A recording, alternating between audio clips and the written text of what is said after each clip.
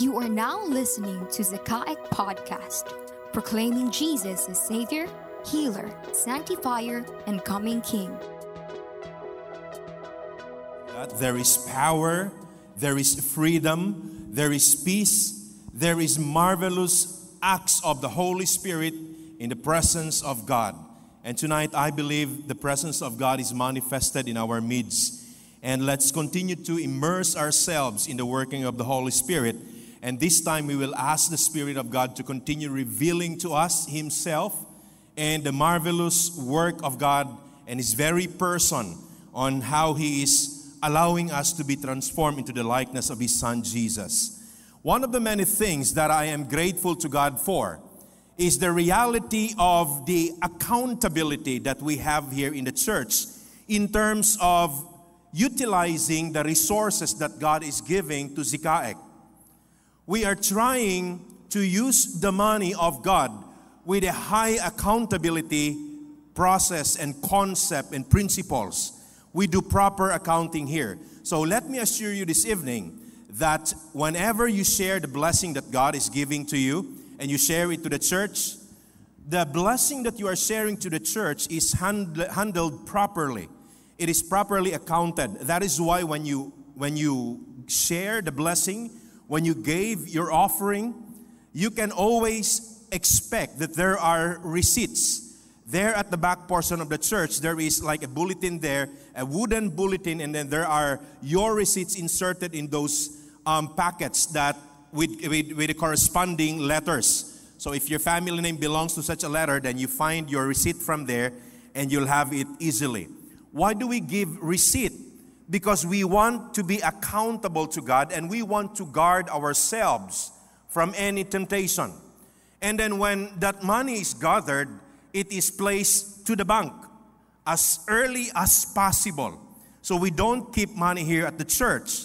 And how do we use that money? How do we spend that money? That money that is shared by God's people will never be used for any personal agenda of anybody in the church. This is how we handle the money of the church. Every November of the year,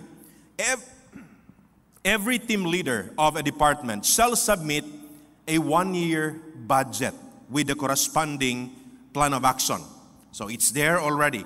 We submit the one-year plan with the budget to the deacons, and the deacons will consolidate all the expenses that they would project for the following year. After the deacons consolidate all of these matters, they will bring it to the church ministry team for the final approval. So we will all scrutinize everything in that particular team, and then when it is approved already, that budget will be followed right away. On the very first day of the year, the way we would spend the money is already determined by the plan that we have on the previous year.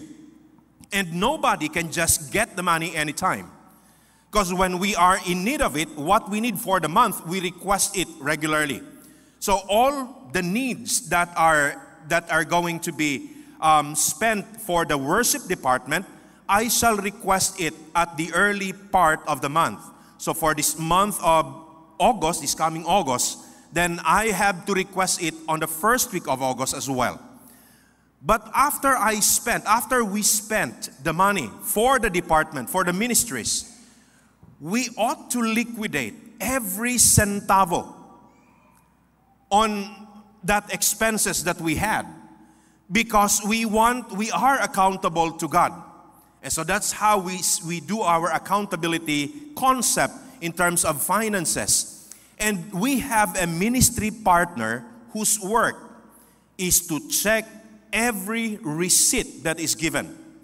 So on my liquidation, I make it sure that not only that I submit a summary of all the expenses, but I am attaching all the receipts of all those expenses that would warrant the validity of every expenditure that was done within the ministry. And that checker shall do it for all the liquidations, and when the liquidation that was submitted would pass already, then that's the time that we can request for the budget for the following month. And we have a policy that once it is not properly liquidated, the team leader of the department can never request for the next month's budget. So we have a very high accountability in terms of the finances. And when we submit our request for the budget for the next month, at least the first person who's going to scrutinize it is the deacon. The team leader of the deacon shall look at the request and would make sure that what the department head or team leader is requesting is already there, stipulated in his annual budget. Because if it's not there, it will not be approved by the deacon. Instead, it shall be brought to the CMT if it's like a special occasion, a special project. So it's going to be like that. And then after the deacon would check it, the treasurer shall check the request as well.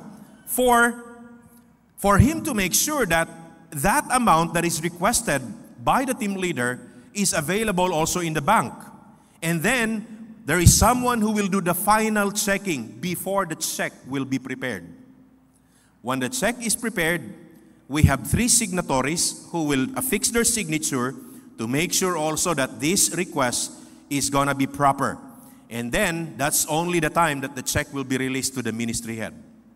You see, we have a very high accountability concept and process and principles applied. This serves like a guardrail for all the ministry and the leaders of the church. So when you share the blessing of God, you are very sure and certain that it goes to the ministry of the living God.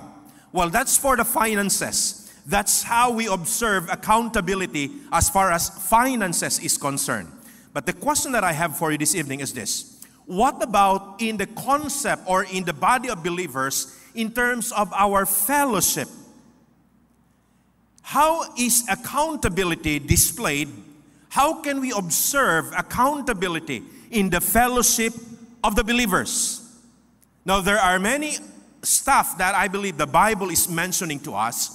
But this evening, I would like to point to you what Dr. Luke, a historian as well, mentioned in his writing in the book of Luke chapter 17 verses 1 to 4. Luke 17, 1 to 4.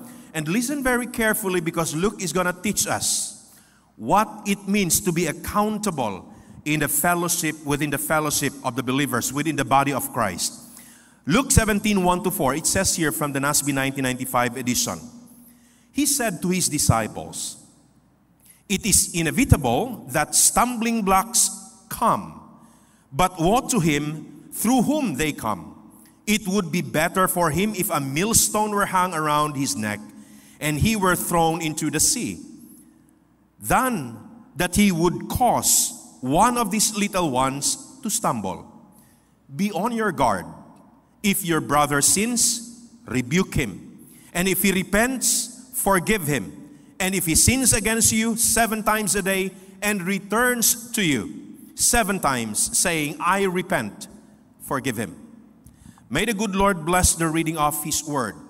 Before we delve into these 2 principles that I have understood here from the book of Luke, because he related 2 imperatives that are related with how accountability must be seen within the fellowship of the believers. Let me give you first what was happening during this time.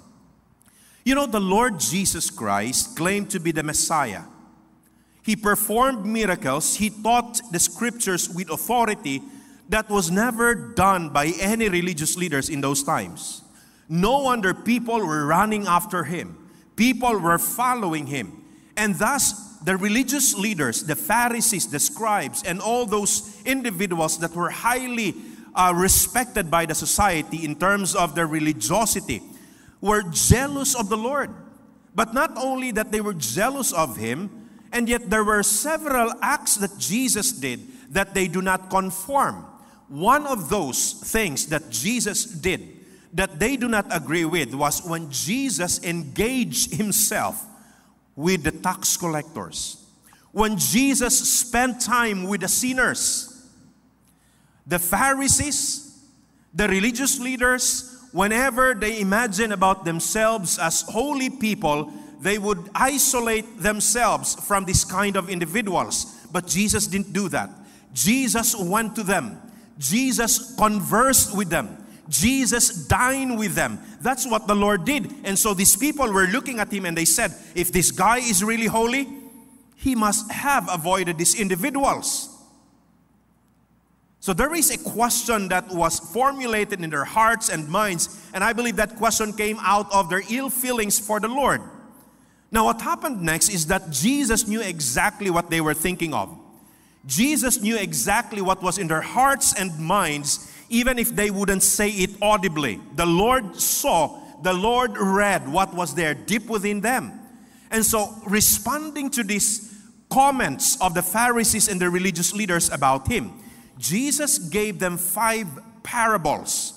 If you look at chapters 15, 16, the earlier chapters of the text tonight, you would see there that in response to the scrutiny that they were doing to the Lord, Jesus responded with 5 parables. And these first three parables were all very familiar to us. They were the parable of the coin, the lost coin, the parable of the lost sheep, the parable of the lost son, or some commentators and translators entitled it the parable of the prodigal son. You look at these parables, what do they talk about? They were actually talking about the lost materials, and they were found by their owner. And when they were found by the owner rejoiced over that fact, over that scenario. And this is exactly what Jesus Christ was talking about here. While the Pharisees and the religious leaders were commenting about what he does in relation to the tax collectors and the sinners, you know, they hated so much the tax collectors. Why? Because the tax collectors were working for Rome. And Rome was a foreign power that was overseeing the entire land of Judea, and they didn't like it. The Jews didn't like the Romans. And the tax collectors were representative of the Romans in collecting their taxes. And as I have told you before, the Roman Empire the Roman Empire did not pay anything to the tax collectors. So the tax collectors now would do some scheming for them to survive. What did they do? If the Romans would tell them, I want to have a quota from your area of 100,000 pesos per month. The tax collector, having not receiving anything from Rome, they would devise something. And what did they do? They collected taxes and doubled the amount. When the Romans would tell them your quota is 100,000 pesos, at the end of the month, they would only get 100,000. So if as a tax collector you collected 200, 100 will be for the Romans, 100 for your pocket.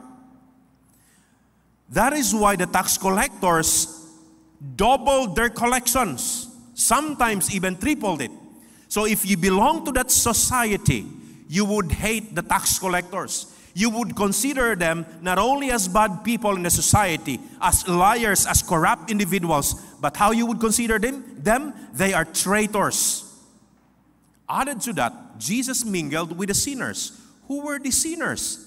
Most of the time in the New Testament, sinners are relating about people who are engaging into idolatry, adultery, fornication, and prostitution. And the Lord, as a Holy One, as the Messiah, as He claimed to be, was mingling with them, and that's why the Pharisees were really questioning Him. And Jesus responded to them with a parable.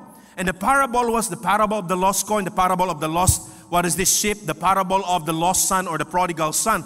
And Jesus was trying to tell them, hey, you are missing the point. I am here on earth because I am looking for those lost souls. And now that I found them, these individuals that you call tax collectors, the traitors, and the sinners, the prostitutes, these are the lost individuals that I am looking for. And now that I am here, the King of the kingdom, I have found them, and I want you to rejoice with me. But the Pharisees failed to do that. The religious leaders did not rejoice over that scenario. They commented negatively about it. They questioned the very person of Jesus and His work. And after relating these 3 parables, Jesus related again another parable. The parable of the shrewd manager and the parable of Lazarus and the rich man. What happened here is that the latter 2 parables, they are talking about material things and the greediness of people and the hypocrisy of those who have it. And these two latter parables are actually directed toward the Pharisees and the religious leaders. So take note of this, because this would serve as the backdrop of what we are going to look at in Luke 17. 3 parables that talk about the lost materials. And Jesus compared these lost materials to the tax collectors, the sinners, and they are found now, and Jesus is rejoicing about that matter. The latter 2 parables are talking about material things, wealth, and the greediness of those who try to really get it by hook or by crook, and those individuals that are living in hypocrisy. And he's actually using these 2 parables to describe the Pharisees and the Sadducees. Look at chapter 16, verse 14. In the author's comment, he mentioned that Jesus was directing this parable toward these religious leaders. And no wonder why, in the mind of Jesus, these individuals who were supposed to lead the people to know God more, to serve God more, to humble themselves before the living God, they were becoming stumbling blocks before the believers. And Jesus was very alarmed about this matter. No wonder, when you look at chapter 17, verses 1 to 4, in the first 2 verses, Jesus warned them about the reality of stumbling blocks around them. The text tells us that Jesus looked at his disciples and said to them, there are stumbling blocks around and it's inevitable. And he was actually telling them about the Pharisees and the religious leaders. Beware. No wonder, when you look at verse 3, he talked about a warning. Now, naturally, if you read verse 3, let's look at verse 3. When you read verse 3, it's seemingly really a part of that verse. Because in verse 3, there are 3 commands given. Be on your guard, based on NASB. Be on your guard, rebuke, and forgive. Okay? These are 3 commandments given in verse 3. But as I study the text, I think it falls more. The first commandment shall be part of verses 1 and 2. Nabasig na igaingon sa inyo, gabuot-buot ni si Pastor Ay. My dear friends, originally, when the New Testament was written, there were no verses and there were no chapters. They were written in a form of a prose. And the modern day scholars and translators added the verses and the chapters so that the modern day readers will easily locate the statement from the scriptures. Imaginein mo na lang, kung walang chapters and verses and somebody would ask you, saan nga yung for God so loved the world? And your answer will be, somewhere in the middle or somewhere at the beginning part of the book of John. How will you locate it easily? So it's going to be tough for us. So these modern day scholars made it easy for the modern day readers to locate the passage. That's why verses and chapters were placed there in the Bible. It's not adding messages to it. It's just making it easier for the modern day readers. And as I look at this verse, I think the warning in verse 3 shall be part of verse 2. Because verses 1 and 2, Jesus was talking to his disciples and he was telling them, you know what? There are really a lot of stumbling blocks around us, these Pharisees and the religious leaders. And I want you to be very careful about them. Be on your guard, lest you will be tempted to do the same. You will be stumbled and you will sin. You will commit something negative before God. So beware, be on your guard. And then after doing so, Jesus acknowledged the reality of human frailty. He acknowledged our weaknesses, that there is really a possibility that you and I would fall into sin. There's a possibility. No wonder he gave us 2 important matters. And these 2 important matters that we will be seeing in verse 3 alone will give us the idea of what it means to be accountable in the fellowship of the body of Christ. The first one is this. Look at the second line of verse 3 when he said, if your brother sins, the following statement is, rebuke him. If your brother sins, rebuke him. Well, reality is that normally, especially for Filipinos like us, we don't like a person who rebukes. Let's all be honest about here. Even children, right? When there is an adult who's fond of rebuking them for the wrong things they did, next time they will see that adult, the children will just move away from him or her. Why? Even children didn't like to be rebuked. How much more adults, we don't like it. However, it's a fact that it mentioned here. It is a command by Luke, Dr. Luke. And God used him to give this commandment so that you and I will be accountable to each other. That is why when we see someone in the fellowship, in the body of believers who is sinning, we are accountable to God. We ought to tell that person what you do is wrong. And let's take note of this, that there is a point of reference for this matter. What's the point of reference? It's the Word of God.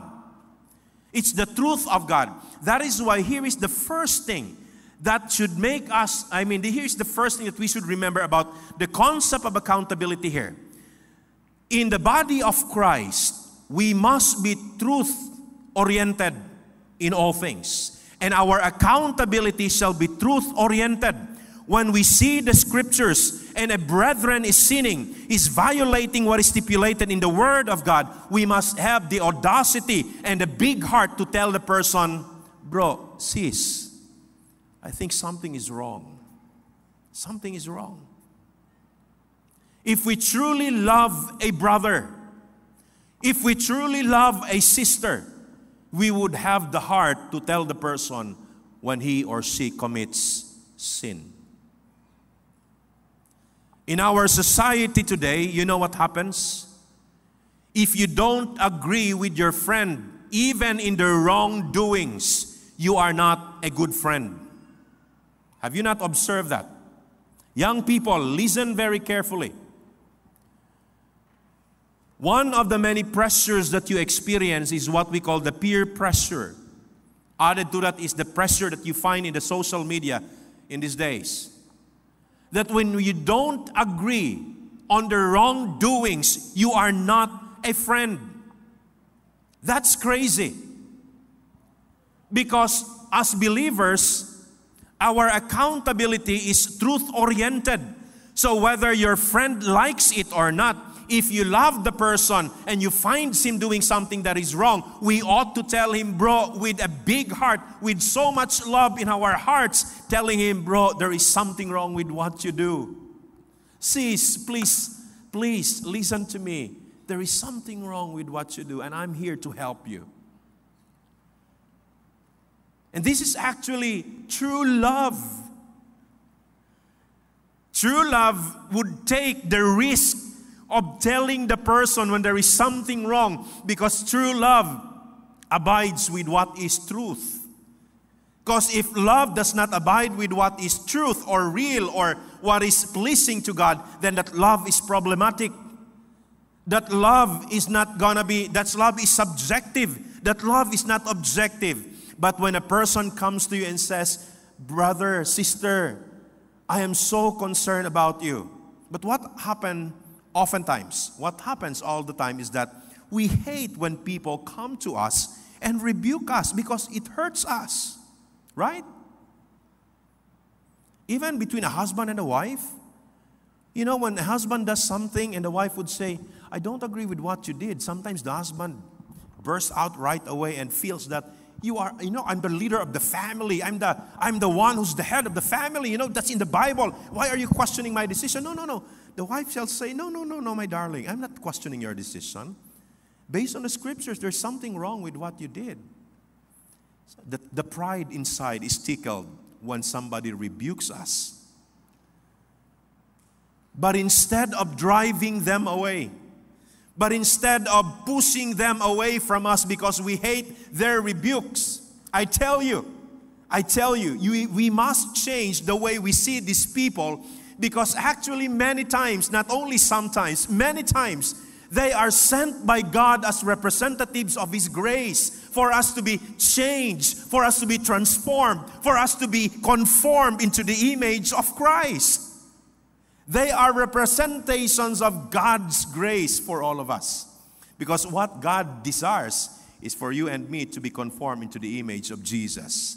And if we don't have people like this around us, What are we going to be?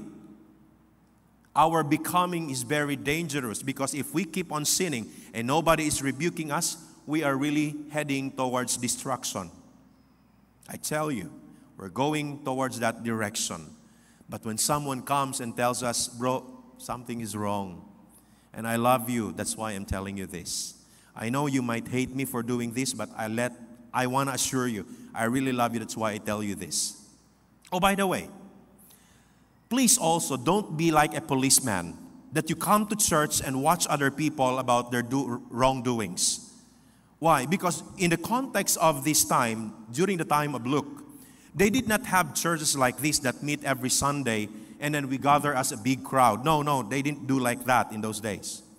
The early New Testament church gathered in house churches. They gathered in house churches, meaning to say, when Luke said here, if there is someone in your brother who sinned, you rebuke. What is he talking about? Who are those people that compose the church, house church? It's the family. It's actually your family. Your brother will be there, your sister will be there, your biological mom will be there, your son, your daughter will be there, and sometimes the extended family, your cousins will be there with you, and you're worshiping together, meaning to say you have connection, you have affinity, you are related to each other. And that's why you have that relationship that you stand on, and you can correct each other, you can rebuke each other. And that let's not understand this wrongly. Because today, if you come to church and then you met someone and you see that something is wrong with the person's life, and you don't even know the person, even if he is or she is your brother or sister in Christ, think twice before you rebuke the person. Maybe you are not the right person to tell him, except if you operate within the boundary of authority in the church. And someone complained, and this complaint is really attested also by the person himself and is willing to write about it, then it will be dealt with. But if you are not related to the person, you don't even have a relationship, think twice. Maybe you are not the right person to do that. But rebuke here is exercised by the believers. And this is a reality that we need to embrace as Christians. Because if we want to be accountable, we ought to be truth-oriented. And because we are truth-oriented, our accountability shall also be truth-oriented. The second thing that I found here is on the last part of verse 3. Listen to what Luke penned down here at the last part. He said, and if he repents, forgive him. Listen very carefully. Luke did not say, if he goes to you and asks for forgiveness, forgive him. He is very specific here. The word he used is repent. There is a big difference between a person asking for forgiveness from a person repenting. What's the difference? If you look at the English word, it is like watered down if you look at the term repent. Asking for forgiveness is just being sorry for what you have done and asking the person not to make you accountable anymore for the wrong things that you have made. Repentance is different. If you look at the Greek text and how it meant in those days when Luke wrote this down, repentance literally conveys the idea of a 180 degrees change direction. For example, I am heading towards this direction. If I repent, that's a decision that will make me turn to the other side of it. It's not just saying sorry. If I am heading toward sinful acts, sinful thoughts, if I am committing adultery, if I am committing lies day and night, if I am corrupting against my brother and sister, if I am a person who is morally down, and I repent, that shall change my direction now. If I was heading toward the work of Satan, I shall change my direction towards the work of God. Things that will honor the Lord. That's repentance. So it's different from just saying, I'm sorry. If I hurt you, I'm sorry. and you do it again later. If you just say sorry and you keep doing it, you're playing with words. You're fooling yourself. I am fooling myself if I'm doing that. But what Luke is saying here, if a brother is repentant, there is a genuine intention of a changed heart and being transformed by the Spirit of God deep within him, inside out, then that person must be given forgiveness right away. Somebody asked me earlier, Pastor, what do you mean by that? If the person would come to you and ask for forgiveness and will not repent, shall you not give forgiveness also? I said, that's not the point of the text. The point of the text is that when a person repents, you must be ready to forgive the person. However, in the other portion of the scriptures, it is also advised to the believers. It is taught among the believers that we ought to forgive our brothers and sisters who wrong us. So forgiveness is not limited within this context, but what Luke is trying to emphasize is that within the body of Christ, within this body of accountability, we ought to release forgiveness right away when the person is repentant about the matter. Two things that would help us observe accountability in the body of Christ. First, we must be truth-oriented because we are advised to rebuke. Second, we must be relationship-oriented. That's why we learn to forgive. Rebuke, forgive. Rebuke, forgive. We cannot just leave our brother and sister doing the wrong things. In the church, it shall not be, I don't care about you. Pinaana-ana pag naong, I don't care. It shall not be like that. We are brothers and sisters in Christ. The Spirit of God lives in you. The Spirit of God lives in me. He dwells in your seatmate's life. He dwells at the person's life in front of you. Then we ought to be concerned because we belong to one body. What happens to one person who is part of that body affects the other part of it. No wonder if you have a toothache, you feel that it's your entire body who is experiencing the pain, and then it affects your hands, your legs, and your entire body, and you don't like to go to work. Why? Because of the toothache. It's just a little part of your body, but the entire body is affected. And it's the same thing in the body of Christ. No wonder we ought to be accountable about each other. When someone is doing something wrong, rebuke. And when the person repents, forgive. These are important elements of the accountability in the body of Christ. And we shall keep each other together in the Lord. Now, there is a saying among the Catholic people that says, a family that prays together stays together. Right? I shall say within the boundary of accountability, the family that rebukes each other according to the truth, and the family that forgives each other stays in the family of Christ forever. It is only that accountability that would help us stay in the family of Christ. Let me close this message with a very sad illustration. I really admire one of the greatest apologists, Christian apologists in the 2 previous decades. I won't mention to you his name. He goes to different universities all over the world. He speaks before students. He creates an open forum for every student coming from different worldviews, different religions, different formations of mind in life. And they would ask him questions. And with all those giftings that God has endowed to him, he was able to address the issues and questions about Christianity. And he was able to convince many people all over the world about Christ and the faith. But at the end part of his life, it was found out that he was living in immorality. Sad reality. Somebody who is considered a giant in the evangelical circles, and yet he lived and left with that kind of note in his life. He ended with a bad note, an immoral act that he did for many years. My friends, if you scrutinize and look further, what's the reason behind how it happened? He did not have accountability. no matter how great you are, no matter how gifted we can be, no matter how wealthy we can be, if we do not have accountability, we are in a great danger. We are in that danger zone.